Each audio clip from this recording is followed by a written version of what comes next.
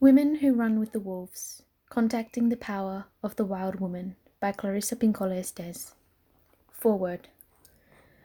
We are all filled with a longing for the wild. There are few culturally sanctioned antidotes for this yearning.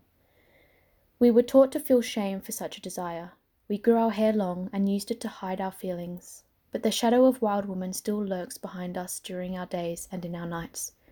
No matter where we are, the shadow that trots behind us is definitely four-footed. Introduction. Singing over the bones. Wildlife and the wild woman are both endangered species. Over time, we have seen the feminine instinctive nature looted, driven back, and overbuilt. For long periods, it has been mismanaged like the wildlife and the wildlands.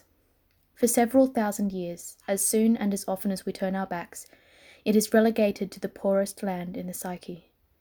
The spiritual lands of wild women have, throughout history, been plundered or burnt, dens bulldozed, and natural cycles forced into unnatural rhythms to please others. It's not by accident that the pristine wilderness of our planet disappears as the understanding of our own inner wild natures fades. It is not so difficult to comprehend why old forests and old women are viewed as not very important resources. It is not such a mystery. It is not so coincidental that wolves and coyotes, bears and wildish women have similar reputations. They all share related instinctual archetypes, and as such, both are erroneously reputed to be ingracious, holy and innately dangerous, and ravenous. My life and work as a Jungian psychoanalyst, poet and cantadora, keeper of the old stories, have taught me that women's flagging vitality can be restored by extensive psychic archaeological digs into the ruins of the female underworld. By these methods, we are able to recover the ways of the natural instinctive psyche, and through its personification in the wild woman archetype, we are able to discern the ways and means of woman's deepest nature. The modern woman is a blur of activity. She is pressured to be all things to all people. The old knowing is long overdue. The title of this book, Women Who Run with the Wolves, Myths and Stories of the Wild Woman Archetype, came from my study of wildlife biology, wolves in particular. The studies of the wolves Canis lupus and Canis rufus are like the history of women, regarding both their spiritedness and their travails. Healthy wolves and healthy women share certain psychic characteristics: keen sensing, playful spirit, and a heightened capacity for devotion. Wolves and women are relational by nature, inquiring, possessed of great endurance and strength. They are deeply intuitive, intensely concerned with their young, their mates, and their pack. They are experienced in adapting to constantly changing circumstances. They are fiercely stalwart and very brave. Yet both have been hounded, harassed, and falsely imputed to be devouring and devious, overly aggressive, of less value than those who are their detractors. They have been the targets of those who would clean up the wilds as well as the wildish environs of the psyche, extincting the instinctual and leaving no trace of it behind. The predation of wolves and women by those who misunderstand them is strikingly similar. So that is where the concept of the wild woman archetype first crystallized for me, in the study of wolves. I've studied other creatures as well, such as bear, elephant, and the soul birds, butterflies. The characteristics of each species give abundant metaphoric hints into what is knowable about the feminine instinctual psyche. The wild nature passed through my spirit twice, once by my birth to a passionate Mexican-Spanish bloodline, and later, through adoption, by a family of fiery Hungarians. I was raised up near the Michigan state line, surrounded by woodlands, orchards, and farmland, and near the Great Lakes. There, thunder and lightning were my main nutrition. Cornfields creaked and spoke aloud at night. Far up in the north, wolves came to the clearings in moonlight, prancing and praying. We could all drink from the same streams without fear. Although I did not call her by that name then, my love for wild woman began when I was a little child. I was an aesthete rather than an athlete, and my only wish was to be an ecstatic wanderer. Rather than chairs and tables, I preferred the ground, trees, and caves, for in those places I felt I could lean against the cheek of God. The river always called to be visited after dark. The fields needed to be walked in so they could make their rustle talk. Fires needed to be built in the forest at night, and stories needed to be told outside the hearing of grown-ups. I was lucky to be brought up in nature. There, lightning strikes taught me about sudden death and the evanescence of life. Mice litters showed that death was softened by new life. When I unearthed Indian beads, fossils from the loam, I understood that humans have been here a long, long time. I learned about the sacred art of self-decoration with monarch butterflies perched atop my head, lightning bugs as my night jewelry, and emerald green frogs as bracelets. A wolf mother killed one of her mortally injured pups. This taught a hard compassion and the necessity of allowing death to come to the dying. The fuzzy caterpillars, which fell from their branches and crawled back up again, taught single-mindedness. Their tickle walking on my arm taught how skin can come alive. Climbing to the tops of trees taught what sex would someday feel like. My own post-World War II generation grew up in a time when women were infantilized and treated as property. They were kept as fallow gardens. But thankfully, there was always wild seed which arrived on the wind. Though what they wrote was unauthorized, women blazed away anyway. Though what they painted was unrecognized, it fed the soul anyway. Women had to beg for the instruments and the spaces needed for their arts, and if none were forthcoming, they made space in trees, caves, woods, and closets. Dancing was barely tolerated, if at all, so they danced in the forest where no one could see them, or in the basement, or on the way out to empty the trash. Self-decoration caused suspicion. Joyful body or dress increased the danger of being harmed or sexually assaulted. The very clothes on one's shoulders could not be called one's own. It was a time when parents who abused their children were simply called strict, when the spiritual lacerations of profoundly exploited women were referred to as nervous breakdowns, when girls and women who were tightly girdled, tightly reined, and tightly muzzled were called nice, and those other females who managed to slip the collar for a moment or two of life were branded bad. So like many women before and after me, I lived my life as a disguised creature. Like my kith and kin before me, I swagger-staggered in high heels and wore a dress and hat to church, but my fabulous tail often fell below my hemline, and my ears twitched until my hat pitched, at the very least, down over both my eyes, and sometimes clear across the room. I have not forgotten the song of those dark years, Hombre del Alma, the song of the starved soul.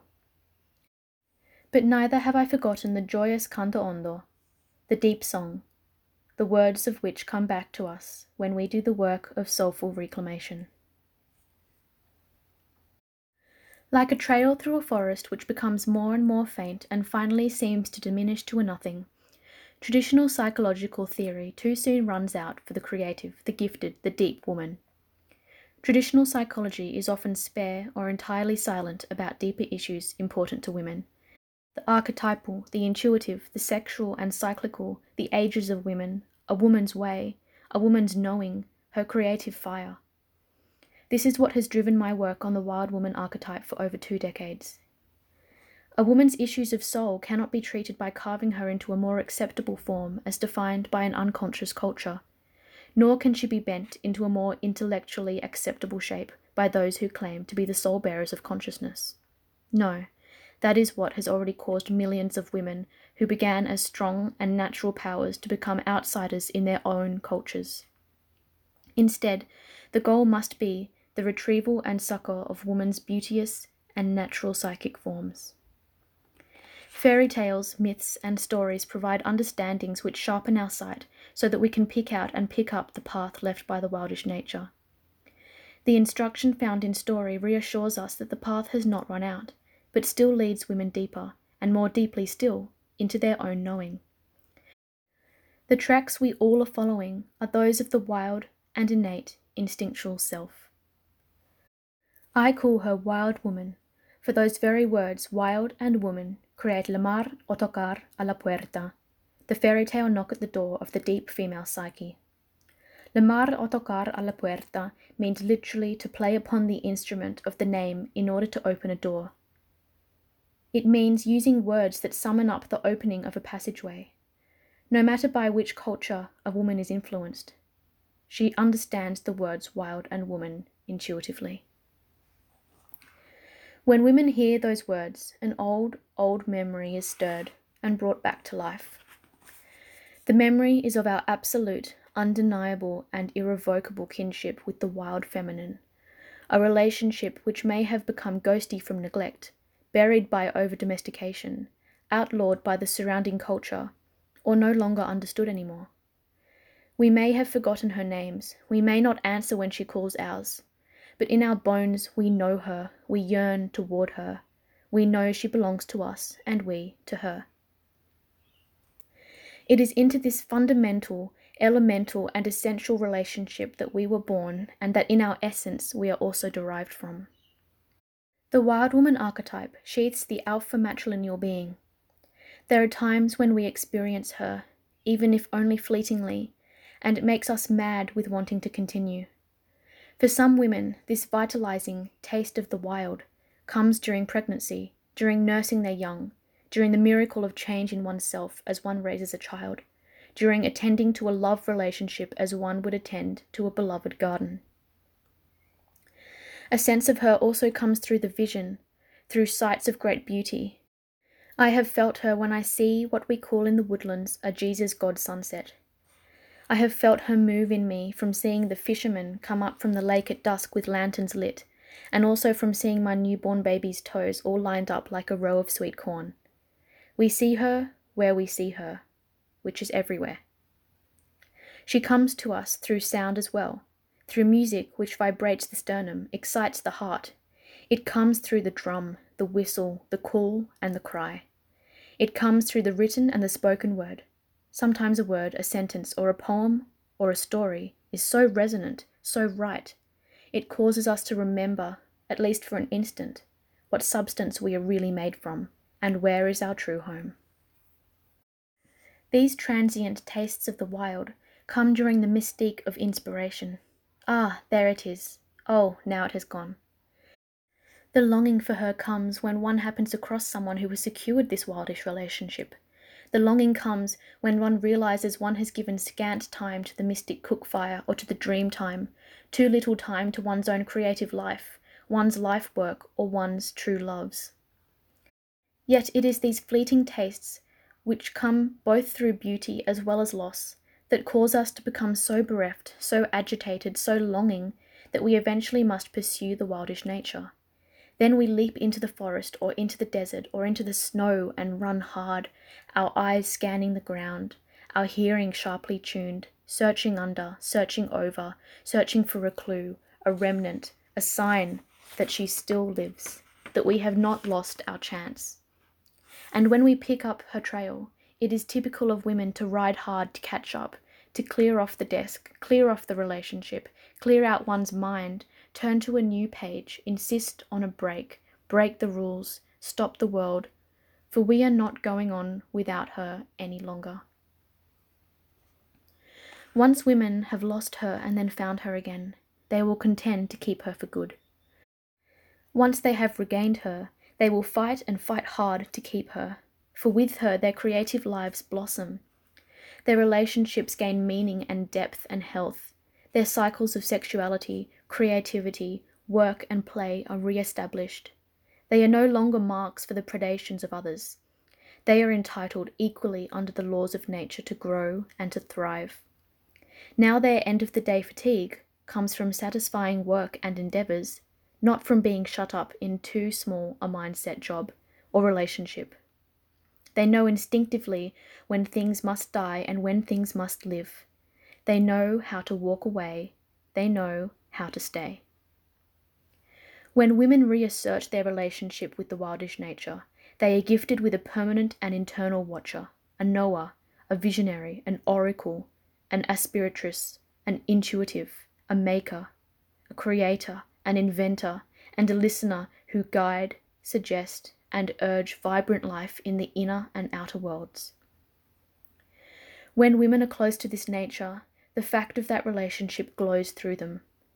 This wild teacher, wild mother, wild mentor supports their inner and outer lives, no matter what. So, the word wild here is not used in its modern pejorative sense, meaning out of control, but in its original sense, which means to live a natural life, one in which the creature, has innate integrity and healthy boundaries. These words, wild and woman, cause women to remember who they are and what they are about. They create a metaphor to describe the force which funds all females. They personify a force that women cannot live without. The wild woman archetype can be expressed in other terms which are equally apt. You can call this powerful psychological nature the instinctive nature. But wild woman is the force which lies behind that. You can call it the natural psyche, but the archetype of the wild woman stands behind that as well. You can call it the innate, the basic nature of women. You can call it the indigenous, the intrinsic nature of women. In poetry, it might be called the other, or the seven oceans of the universe, or the far woods, or the friend. In various psychologies and from various perspectives, it would perhaps be called the id, the self, the medial nature. In biology, it would be called the typical or fundamental nature. But because it is tacit, prescient, and visceral, among cantadores, it is called the wise or knowing nature. It is sometimes called the woman who lives at the end of time, or the woman who lives at the edge of the world. And this criatura is always a creature hag, or a death goddess, or a maiden in descent, or any number of other personifications. She is both friend and mother to all those who have lost their way, all those who need a learning, all those who have a riddle to solve, all those out in the forest or the desert, wandering and searching. In actuality, in the psychoid unconscious, an ineffable layer of psyche from which this phenomenon emanates, wild woman has no name, for she is so vast. But, since this force engenders every important facet of womanliness, here on earth she is named many names, not only in order to peer into the myriad aspects of her nature, but also to hold on to her. Because in the beginning of retrieving our relationship with her, she can turn to smoke in an instant. By naming her, we create for her a territory of thought and feeling within us. Then she will come, and if valued, she will stay. So, in Spanish I call her Rio Ambayo Rio, the river beneath the river, La Muy Grande, the great woman, Luz del Abismo, the light from the abyss, La Loba, the wolf woman, or La Huesera, the bone woman. She is called in Hungarian U Erduben, she of the woods, and Rojomak, the wolverine. In Navajo, she is Na Yazza, the spider woman, who weaves the fate of humans and animals and plants and rocks. In Guatemala, among many other names, she is Humana del Niebla, the mist being, the woman who has lived forever. In Japanese, she is Amaterasu Omikami, the Numina, who brings all light, all consciousness. In Tibet, she is called Dakini, the dancing force which produces clear seeing within women. And it goes on. She goes on. The comprehension of this wild woman nature is not a religion, but a practice. It is a psychology in its truest sense, psyche, soul, ology or logos, a knowing of the soul. Without her, women are without ears to hear her soul talk or to register the chiming of their own inner rhythms. Without her, women's inner eyes are closed by some shadowy hand, and large parts of their days are spent in a semi-paralyzing ennui, or else wishful thinking. Without her, women lose the sureness of their soul footing. Without her, they forget why they're here. They hold on when they would best hold out. Without her, they take too much, or too little, or nothing at all. Without her, they are silent when they are in fact on fire. She is their regulator. She is their soulful heart, the same as the human heart that regulates the physical body. When we lose touch with the instinctive psyche, we live in a semi-destroyed state, and images and powers that are natural to the feminine are not allowed full development. When a woman is cut away from her basic source, she is sanitized, and her instincts and natural life cycles are lost, subsumed by the culture, or by the intellect or the ego, one's own or those belonging to others. Wild woman is the health of all women. Without her, women's psychology makes no sense. This wilder woman is the prototypical woman. No matter what culture, no matter what era, no matter what politic, she does not change. Her cycles change, Her symbolic representations change, but in essence, she does not change. She is what she is, and she is whole. She canalizes through women. If they are suppressed, she struggles upward. If women are free, she is free.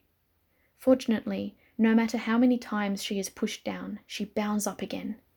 No matter how many times she is forbidden, quelled, cut back, diluted, tortured, touted as unsafe, dangerous, mad, and other derogations, she emanates upward in women, so that even the most quiet, even the most restrained woman keeps a secret place for her.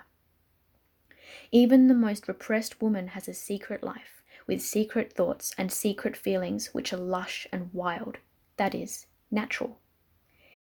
Even the most captured woman guards the place of the wildish self, for she knows intuitively that someday there will be a loophole, an aperture, a chance, and she will hightail it to escape. I believe that all women and men are born gifted.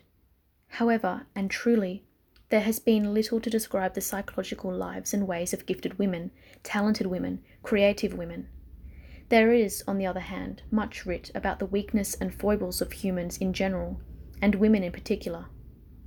But in the case of the wild woman archetype, in order to fathom her, apprehend her, utilize her offerings, we must be more interested in the thoughts, feelings, and endeavors which strengthen women, and adequately count the interior and cultural factors which weaken women. In general, when we understand the wildish nature as a being in its own right, one which animates and informs a woman's deepest life, then we can begin to develop in ways never thought possible. A psychology which fails to address this innate spiritual being at the center of feminine psychology fails women, and fails their daughters and their daughters' daughters far into all future matrilineal lines. So, in order to apply a good medicine to the hurt parts of the wildish psyche, in order to a right relationship to the archetype of the wild woman, one has to name the disarrays of the psyche accurately. While in my clinical profession we do have a good diagnostic statistical manual and a goodly amount of differential diagnoses, as well as psychoanalytic parameters which define psychopathy through the organization, or lack of it, in the objective psyche and the ego self-axis, there are yet other defining behaviors and feelings which, from a woman's frame of reference, powerfully describe what is the matter. What are some of the feeling-toned symptoms of a disrupted relationship with the wildish force in the psyche? To chronically feel, think, or act in any of the following ways is to have partially severed or lost entirely the relationship with the deep instinctual psyche.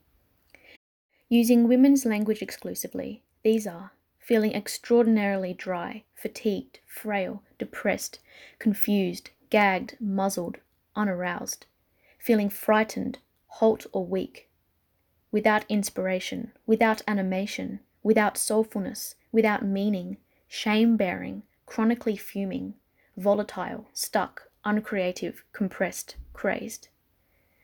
Feeling powerless, chronically doubtful, shaky, blocked, unable to follow through, giving one's creative life over to others, life-sapping choices in mates, work or friendships, suffering to live outside one's own cycles, overprotective of self, inert, uncertain, faltering, inability to pace oneself or set limits. Not insistent on one's own tempo, to be self-conscious, to be away from one's god or gods, to be separated from one's revivification, drawn far into domesticity, intellectualism, work, or inertia because that is the safest place for one who has lost her instincts. To fear to venture by oneself or to reveal oneself, fear to seek mentor, mother, father, fear to set out one's imperfect work before it is an opus, fear to set out on a journey, fear of caring for another or others, fear one will run on, run out, run down, cringing before authority, loss of energy before creative projects, wincing, humiliation, angst, numbness, anxiety. Afraid to bite back when there is nothing else left to do, afraid to try the new, fear to stand up to, afraid to speak up, speak against, sick stomach, butterflies, sour stomach, cut in the middle, strangled, becoming conciliatory or nice too easily, revenge, afraid to stop, afraid to act, repeatedly counting to 3 and not beginning, superiority complex, ambivalence, and yet otherwise fully capable, fully functioning. These severances are a disease not of an era or a century, but become an epidemic anywhere and any time women are captured, any time the wildish nature has become entrapped. A healthy woman is much like a wolf, robust, chock-full, strong life force, life-giving, territorially aware, inventive, loyal, roving. Yet, separation from the wildish nature causes a woman's personality to become meagre, thin, ghosty, spectral. We are not meant to be puny with frail hair and inability to leap up, inability to chase, to birth, to create a life. When women's lives are in stasis or filled with ennui, it is always time for the wildish woman to emerge. It is time for the creating function of the psyche to flood the delta. How does wild woman affect women? With her as ally, as leader, model, teacher, we see, not through 2 eyes, but through the eyes of intuition, which is many-eyed. When we assert intuition, we are therefore like the starry night. We gaze at the world through 1,000 eyes. The wild nature carries the bundles for healing. She carries everything a woman needs to be and know. She carries the medicine for all things. She carries stories and dreams and words and songs and signs and symbols. She is both vehicle and destination. To adjoin the instinctual nature does not mean to come undone, change everything from left to right, from black to white, to move the east to west, to act crazy or out of control. It does not mean to lose one's primary socializations or to become less human. It means quite the opposite. The wild nature has a vast integrity to it. It means to establish territory, to find one's pack, to be in one's body with certainty and pride, regardless of the body's gifts and limitations, to speak and act in one's behalf, to be aware, alert, to draw on the innate feminine powers of intuition and sensing, to come into one's cycles, to find what one belongs to rise with dignity, to retain as much consciousness as possible.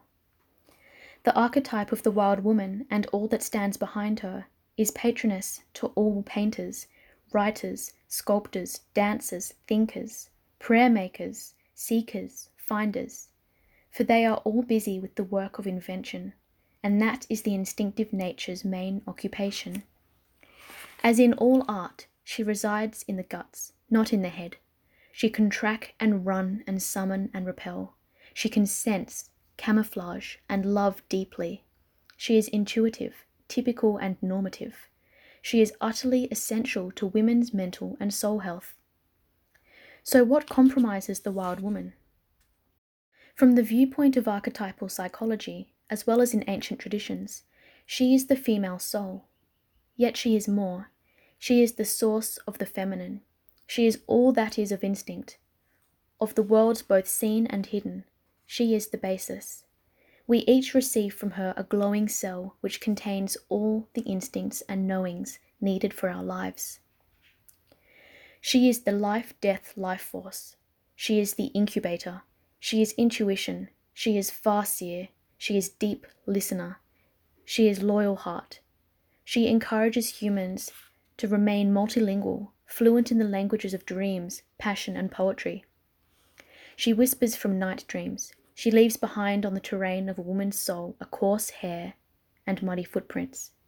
These fill women with longing to find her, free her, and love her. She is ideas, feelings, urges, and memory. She has been lost and half forgotten for a long, long time. She is the source, the light, the night, the dark, and daybreak. She is the smell of good mud and the back leg of the fox. The birds which tell us secrets belong to her. She is the voice that says, "This way, this way." She is the one who thunders after injustice. She is the one who turns like a great wheel. She is the maker of cycles. She is the one we leave home to look for. She is the one we come home to. She is the mucky root of all women. She is the things that keep us going when we think we're done for. She is the incubator of raw little ideas and deals. She is the mind which thinks us. We are the thoughts that she thinks. Where is she present? Where can you feel her? Where can you find her? She walks the deserts, woods, oceans, cities, in the barrios and in castles. She lives among queens, among campesinas, in the boardroom, in the factory, in the prison, in the mountain of solitude. She lives in the ghetto, at the university, and in the streets. She leaves footprints for us to try for size. She leaves footprints wherever there is one woman who is fertile soil. Where does she live? At the bottom of the well, in the headwaters, in the ether before time. She lives in the tear and in the ocean. She lives in the cambia of trees, which pings as it grows. She is from the future and from the beginning of time. She lives in the past and is summoned by us. She is in the present and keeps a chair at our table, stands behind us in line and drives ahead of us on the road. She is in the future and walks backward in time to find us now. She lives in the green poking through snow. She lives in the rustling stalks of dying autumn corn. She lives where the dead come to be kissed and the living send their prayers. She lives in the place where language is made. She lives on poetry and percussion and singing. She lives on quarter notes and grace notes, and in the cantata, in a sestina, and in the blues. She is the moment just before inspiration bursts upon us. She lives in a faraway place that breaks through to our world. People may ask for evidence, for proof of her existence. They are essentially asking for proof of the psyche.